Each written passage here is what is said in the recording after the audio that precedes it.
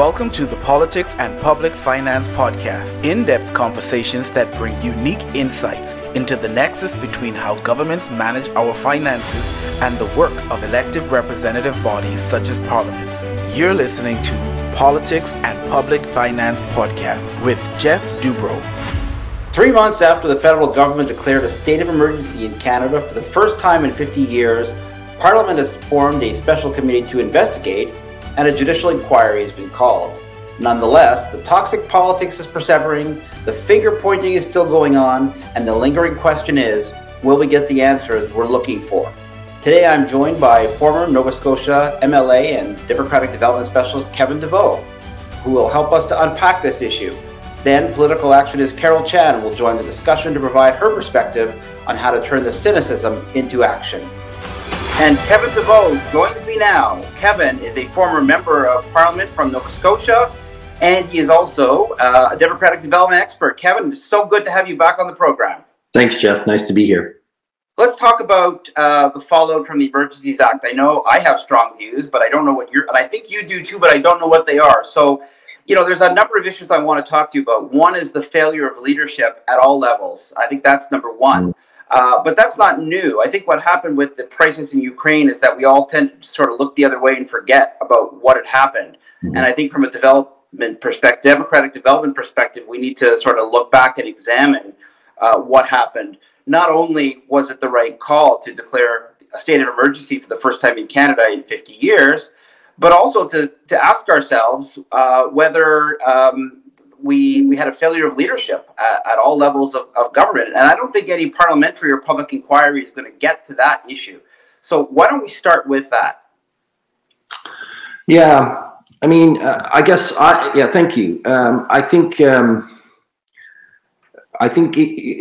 a committee can, and I think an inquiry that has been, so there's, under the Emergencies Act, once the emergency has ended, the Act requires 2 reviews. One is an inquiry set up by the executive, the government, the cabinet. The other is a parliamentary review committee. Those 2 are going to continue to do their work. I actually think we can get to that question of a failure of leadership, perhaps at the lower levels of, let's say, municipal or provincial. And it really comes to me because you look at the definition of when an emergency can be invoked in Canada. And that test is a fairly, I think, rigorous test, and one in which I'm not sure that the federal government in this case actually met. So the first question I hope that the inquiry and the review committee of the House of Commons will look into is, did we meet that threshold? And I think it's actually the most critical question, because the Act specifically talks about the Emergency Act should only be invoked where provincial rules and laws do not allow for the addressing of the issue, the emergency. Now, we had a pandemic for 2 years practically before this Emergency Act was brought in, and we never invoked the Emergency Act nationally. We had every provincial government invoke its own state of emergency. And I believe in the case of the trucker convoy, Ontario had invoked its own state of emergency a week or 2 before the national emergency. Very 11th hour, but yes, they did. Yeah, so we're in a situation in which I hope that those committees, as a first point, will determine whether or not we actually met the threshold.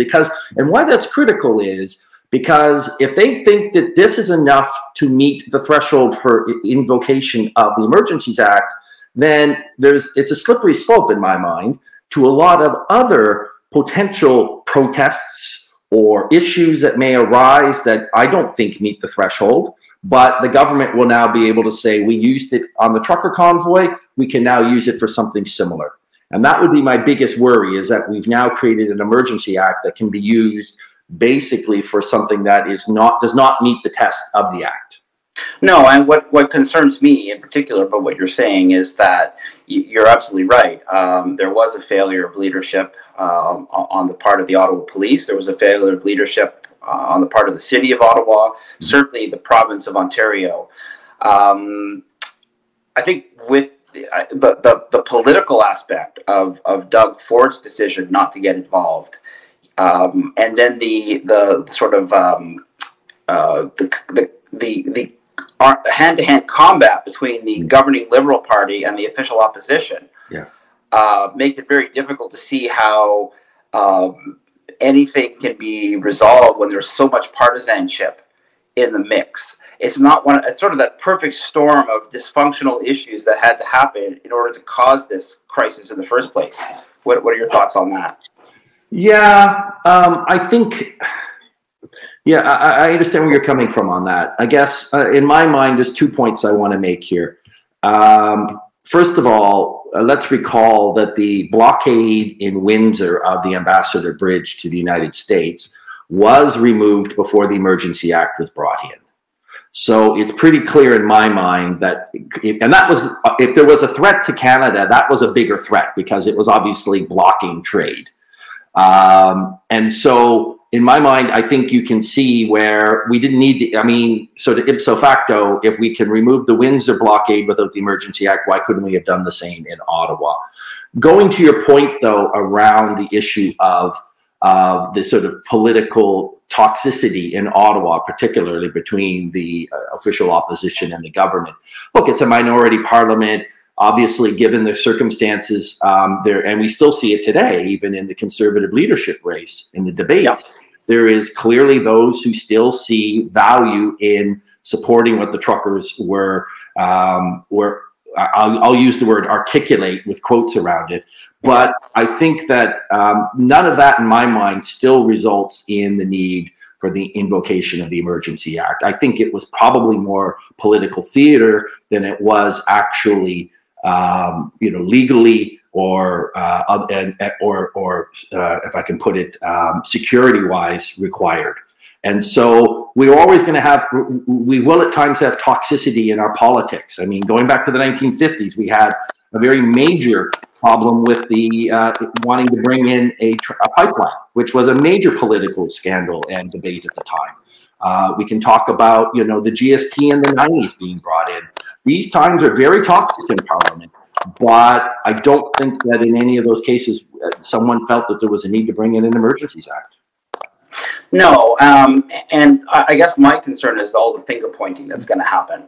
And I think there's so many issues. There's the issue of racism that may not. I know the Green Party had a press release. The Federal Green Party had a press release, really saying we've got to make sure that is an issue that is examined somewhere along the lines. What is it like? What happens when white police, quote unquote, welcome white protesters into the city? Seems to be very different than what happens when the police have protesters that are from a marginalized group or racialized group, and I think that's an issue that sort of led to the paralysis. So there are so many issues that need to be resolved. I guess that it will be determined whether anything can come of either inquiry. But I think you're right. I think the government can't look back and say, well, if we had been more responsible earlier on or taken action earlier on, perhaps we wouldn't have been in the situation. And the opposition, Conservatives, are going to say, you did a terrible thing, you overreached, and everyone's going to point fingers, but we're not going to necessarily get anywhere. What do you think could have been done differently in Parliament at the federal level? What do you think our national leaders, and I'm thinking particularly of the two parties that know they rotate power, the conservative, the current Liberal government and the Conservatives. What could they have done differently to make this perhaps make this go away, or not get to the point that we got to? Well, I'd like to believe, and from my experience, and I had the privilege, I say, of 3 of the 4 terms I was in Parliament were minority parliaments, and we were the official opposition. And for 2 of those, I was the House Leader. So I was very much involved in day-to-day negotiations and discussion and dialogue that I think are necessary in any parliament, but particularly in a minority parliament. Now, having said that, I'm not sure where those sort of lines of communication are at the moment in the House of Commons. But I would hope that something like what's happening in Ottawa could have being an opportunity, even on a temporary basis, for some form of cross-party dialogue on how we're going to resolve this in a way that will allow for the ramping down of some of the rhetoric. Now, we also have to remember that at the time, the official opposition, the Conservative Party, was throwing out its leader as well because of this convoy around the same time. So they clearly probably were going through their own change in leadership, and maybe that prevented that kind of discussion. But to be honest with you, in other parliaments around the world, I have seen where you establish some form of a venue for dialogue. Sometimes it's called a business committee or a management committee. They have it in New Zealand, for example, where much of the business of the House then can be discussed amongst a group of senior leaders from the different parties. But what that means is there is some venue chaired by the Speaker that allows for a dialogue that hopefully can, turn down the tone a little, or at least allow for some discussion before we see the Prime Minister going to the press saying we're invoking the Emergency Act. I think there needs to be venues and platforms within Parliament that allow for more of that backroom discussion in the hopes of trying to ensure that everyone understands that the system needs to be protected and we need to work towards that and not try and tear it down. That's interesting. So you're talking about the partisanship and the level of partisanship. Yeah, I think yes. I mean, there's always partisanship in politics. That's the way it is. But I think one of the bigger concerns I've seen in the last few years is the fact that they sometimes say, look, there's political polarization amongst the elites because obviously you have different political parties that have different political interests. Some of it ideological, some of it, maybe not. But when you start to get to the point where that becomes toxic polarization, where the general public becomes less trustful of institutions, that's what you were seeing with the trucker convoy. That is when people need to start to recognize that we need to be doing something to ensure that the system is protected, maybe improved eventually. But at first, we need to protect what we have as a democratic system. Then and that involves all the parties having to recognize that there's space for them to have to work together. So I think, Kevin, the next issue that we want to talk about is really that toxicity especially between the government and the official opposition in a minority parliament. On top of it all, what role do you think that toxicity played in the eventual invocation in the Emergencies Act? Yeah. My short answer is it probably should have had no bearing. And I hope, again, that the Parliamentary Review Committee and the inquiry set up by the Cabinet also consider that. Look, we've had periods of time in our country in which politics has been quite toxic. Not to give a history lesson, but you can go back to the 1950s and the pipeline debate, or the early 1990s and the imposition of the GST. Those are just two examples. I didn't hear you mention the War Measures Act there, Kevin. Yes, well, but you know what? You're right. I guess we could mention the War Measures Act as well. Correct. 1970, which obviously they did bring in. Yes. And I don't think many of us in that debate felt that was probably, we could have the debate whether that was overreach as well back then. But the point being, the law was overbroad, no question about that. Yeah, that there is a circumstance in which, in this country, we've had toxic politics before. But never to the point where we've had a government that felt the need to bring in an Emergencies Act over, and I know this is somewhat controversial, but an inconvenience in downtown Ottawa. And I know your other guest who lives in Ottawa may have a very different opinion on that. I don't live in Ottawa, so I wasn't inconvenienced by this. But from my perspective and from what I observed, I think there were concerns for me when I saw that some of the other border crossings were starting to be blocked. But again, that was diffused, and the Windsor and the Coutts, Alberta blockades were diffused before there was the Emergency Act imposed. And so there was, again, going back to that point, I don't think there was a need for this Emergency Act. And the toxicity in Parliament needs to be handled in a different way. We can't sort of bring out the big stick every time the government and the opposition aren't getting along.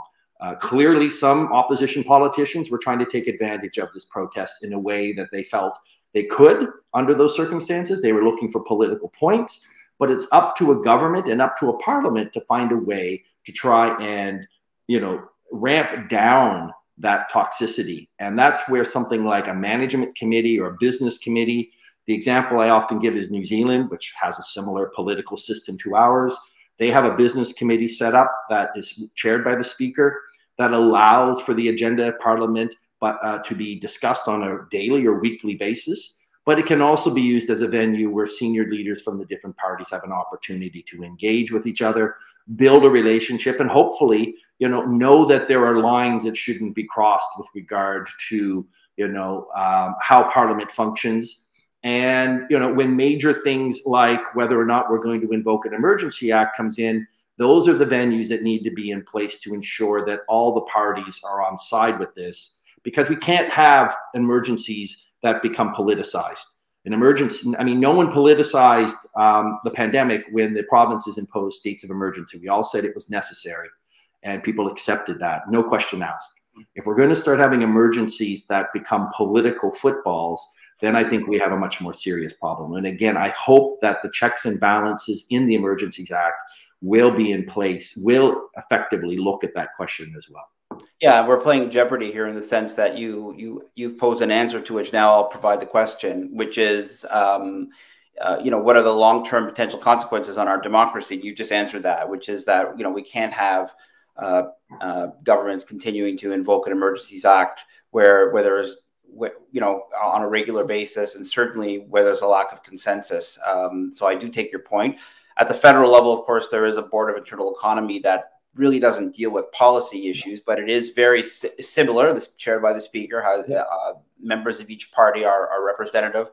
That may have been a potential, although it doesn't have the mandate to discuss policy as far as I know, but certainly I think a good idea for political parties to speak to each other more often, for sure. A little bit of controversy is always good. And certainly your comment about the Ottawa inconvenience will definitely be that launch pad for controversy, because the reality is that I think it was, the city was shut down due to an incredible lack of preparation on the part of the police. And you look at the protest, the recent protest in Ottawa, I think it was a bikers, if I'm not mistaken. Right. Parts of Ottawa, in front of the parliamentary precinct, for example, the Byward Market, were just shut down outright by the police to make sure that they could not be occupied.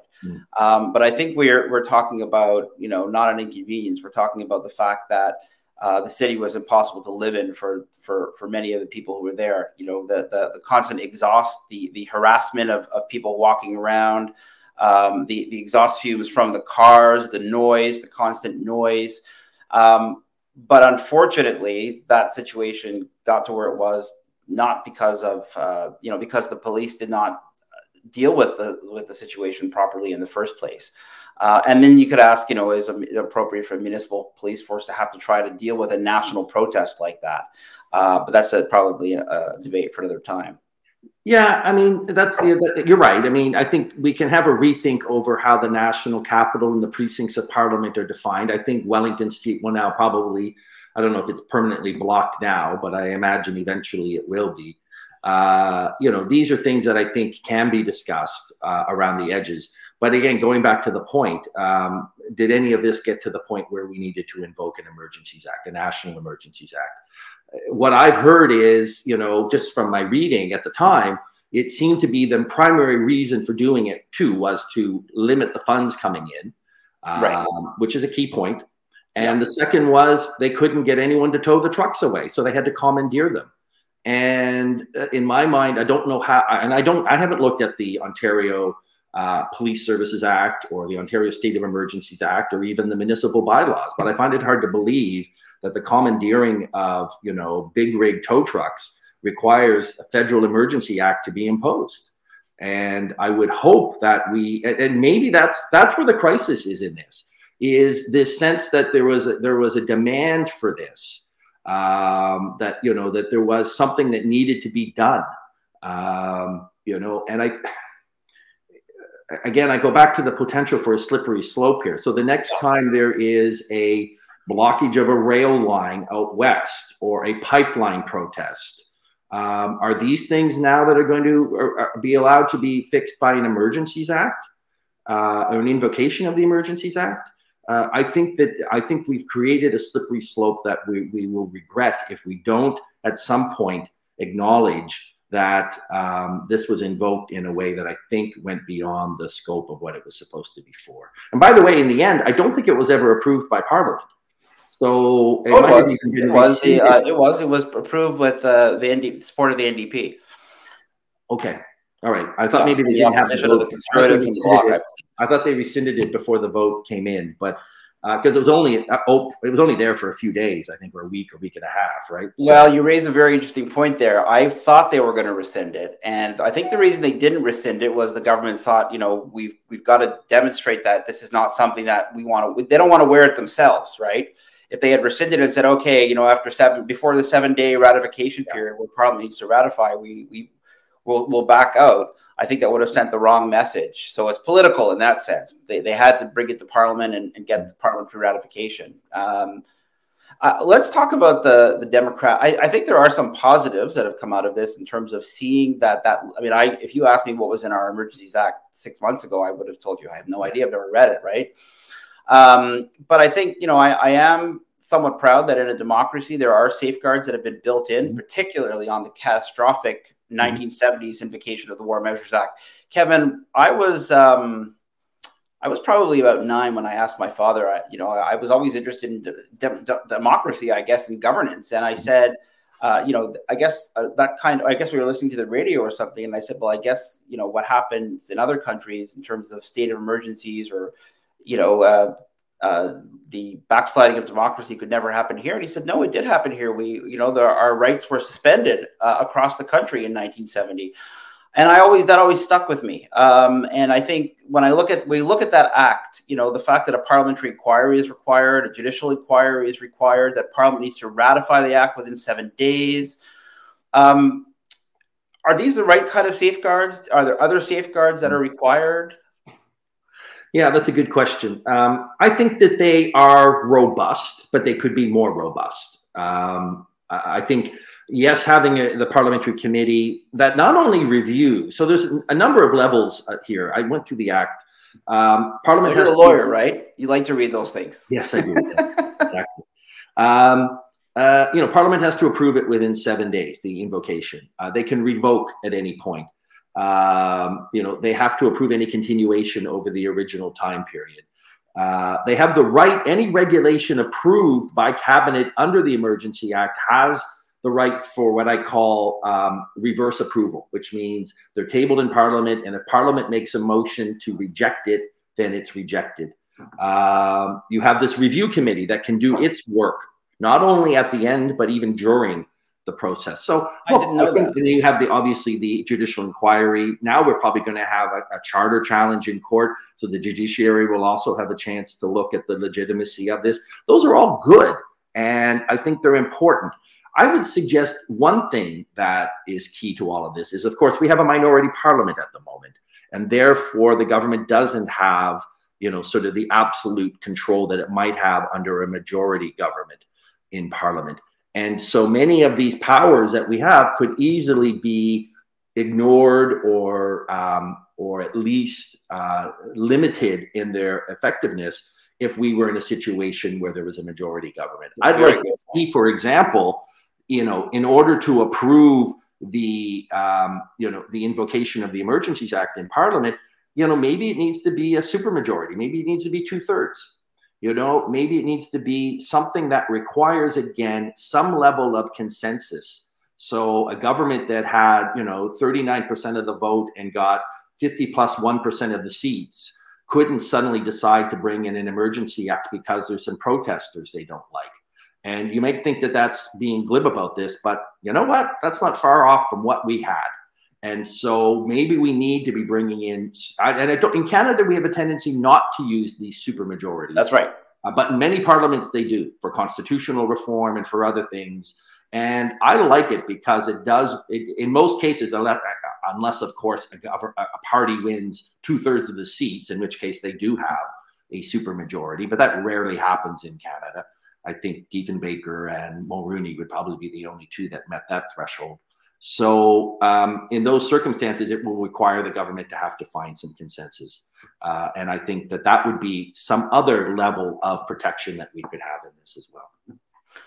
Yeah, and I think the last time I thought a supermajority should have been invoked was when the Conservatives in the last part, in sort of the previous government, unilaterally changed the election law right before the election, using their majority. And you sort of say, well, is that, changing the rules of the game to support your own sort of electoral fortunes or party fortunes? Is that really what a democracy is all about? So I think that is something that could definitely be looked at. Kevin, you want to make a last comment? Go ahead. Just to be clear on that point, I mean, from my work, at least at the provincial level before, there was always an unwritten rule that all the parties had to agree to any electoral reform. So you're right. Once those rules are broken, you then get into a much more complicated circumstance. So the gentleman's, pardon the term, agreement that allows for all the parties to sort of have to sign off on electoral reforms, once that has been removed, we're in a circumstance where I think you're right. We do need to start looking at more formal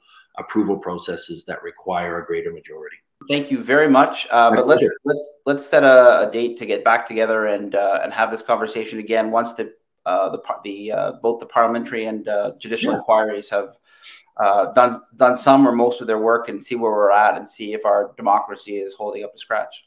All right, great. Thank you very much. Appreciate the opportunity. Love the podcast, Geoff. So keep it up. I'm happy to see what you're doing. Awesome, Kevin. I appreciate that.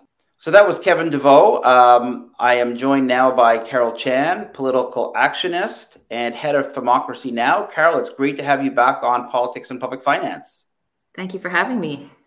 I like to say that what you do, your magic is that you take the cynicism, at least my cynicism, and you turn it into action and political action. What was your reaction to the conversation that Kevin and I just had? A couple things. I think one, first of all, the use of the term toxic politics was really interesting to me, because I don't know if it's so much the politics themselves that are toxic, but the behavior around the politics that's toxic. And I think that's an important distinction to make, because in the work that I do, we're trying to look at why women, for instance, aren't getting into politics. And a lot of what you hear is about the processes and the actual interactions that happen in politics, not having to stand for an issue or have difficult discussions, because that's what politics is about. But it's the way that it occurs and the rules or lack thereof, which I think Kevin got into as well, that make the environment toxic. And I think even the protest itself, and then the recourse of the government to the Emergencies Act, is a reflection of perhaps the gaps between the system as we have it, the democratic system as we have it right now, and our ability or desire to have difficult conversations as a society. Yeah, as usual, I'm in awe of what you're saying. I think that makes a lot of sense. So the big question, that Kevin put out, and bearing in mind that he's a lawyer as well, of course, he said, did they meet the threshold, right? But that's not really the conversation that we want to have. We want to have the conversation as basically asking, what were the shortcomings that forced us to get there, the lack of, and on the political side, right? Yeah.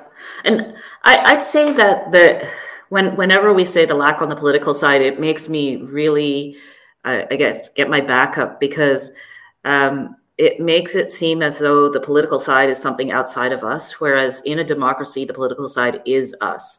And so it goes back to general education around how to behave, first of all, how to have difficult conversations between people who have opposing issues and different ideologies, which I think is improving. I have young children, and it seems like they're having some of that education happen in schools. But then building on that, how do we envision that conversation happening in a democratic political system? Prior to having democracies, we had other ways of sorting things out, and they usually involved wars and swords and lots of blood. But I think democracies don't usually go to war with each other. Interestingly. Well, yeah, but I think that within democracies that shaped themselves, part of it was motivated by the idea that we don't have to fight physically to achieve change through violence. We can achieve it through difficult discussions and civilized, and I use that big air quote there, yes. Conversation. But I think what you and Kevin touched on at the very end, these gentlemen's agreements, for instance, that were supposedly in place in the legislatures prior to calling elections, to have consensus around calling elections. I think they're not working anymore because the landscape has changed in terms of who holds decision-making power, who actually participates in politics, and who's getting represented by whom. So all of these, the failures of the unwritten rules highlights to me that we may need to revisit the written rules and rely a little bit less on custom and remind everyone what we're all about by writing it down. I think that's why we had a constitution pulled up in as late as 1982, right? And so, yes. Or updated in 1982, I should say. Mm-hmm. And so I think having that update actually is probably what we need to be doing right now. If there's any lemonade to be made out of this lemon, then I think it's not just looking specifically at the Emergencies Act, it's looking at, as Kevin was saying, the management committee and everything around how Parliament operates, how people, what rules apply to politicians who are democratically elected, and the education and expectation around citizens in terms of, okay, so how do you exercise your freedom of choice, but also freedom to choose your politician and representative, but also how do you express freely your opinions in the society without infringing on the rights of other people to live their lives freely also. So I think that there's a systemic look back to be pulled out of this. I think we should continue this conversation down the road because I think with all the finger pointing, there's not going to be a lot of mea culpas. People saying, "Hey, we could have done better." They could have done better, but there's not going to be a lot of "we could have done better." And I think this is just going to fall. This issue is going to fall into the sort of the partisan morass of politics, which is concerning. I guess I have one last question for you. Just I as a political actionist, as you are styled or self-styled, what should I have been doing during those protests? Because I was very upset to see what was going on. Ottawa is my former city. I lived there for 20 years. I have a lot of family that was affected and friends that were affected by the protest. I'll respectfully depart ways with Kevin on the minor inconvenience or inconvenience. It was a siege of a city that had to stop. But what should I have done during that time, short of going to Ottawa and fomenting resistance, which I don't think is sort of in my DNA to do that kind of thing. It's not in my DNA either, I don't think. But I think what we could have been doing during that time, and I think a lot of people in Ottawa, in fact, did this from what I read in the reporting, is talk to each other, because the whole incident was clearly a failure of somebody or many somebodies to be able to reflect the realities or the voices of a certain group of people in the Parliament. And so when the Parliament fails us as the nexus of where all of our ideas meet, then it forces us to actually have to have conversations directly with people. When government fails us in terms, say a city bylaw fails you in terms of dealing with the noise that your neighbor is making, then you actually have to go over and walk over to your neighbor's house and talk to them like a human being, because you still have to live next door to them until your house sells or theirs, and figure things out. And I think that that's basically what we need to be doing every day, not just when emergencies happen, but especially when emergencies happen. And it was nice to see that there were counter protesters, again in air quotes, because they would actually, it seemed, come out not only to make their point of view known, but also engage protesters who were eager to engage and be heard by real people.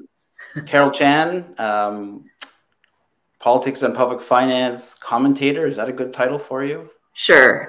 Yeah, you like that? Okay, I like that. Keeping it real commentator. Keeping it real commentator. Actionist commentator. Thanks so much for this, and we'll make sure we continue to keep in touch on this. Of course. Thank you so much for having me. Thank you so much. And that is our podcast for today. Politics and Public Finance is produced and sponsored by Huge Impact Marketing. Wherever you're listening to this podcast, be sure to subscribe. I'm Geoff Dubrow. Thank you so much for joining us. We'll see you next time.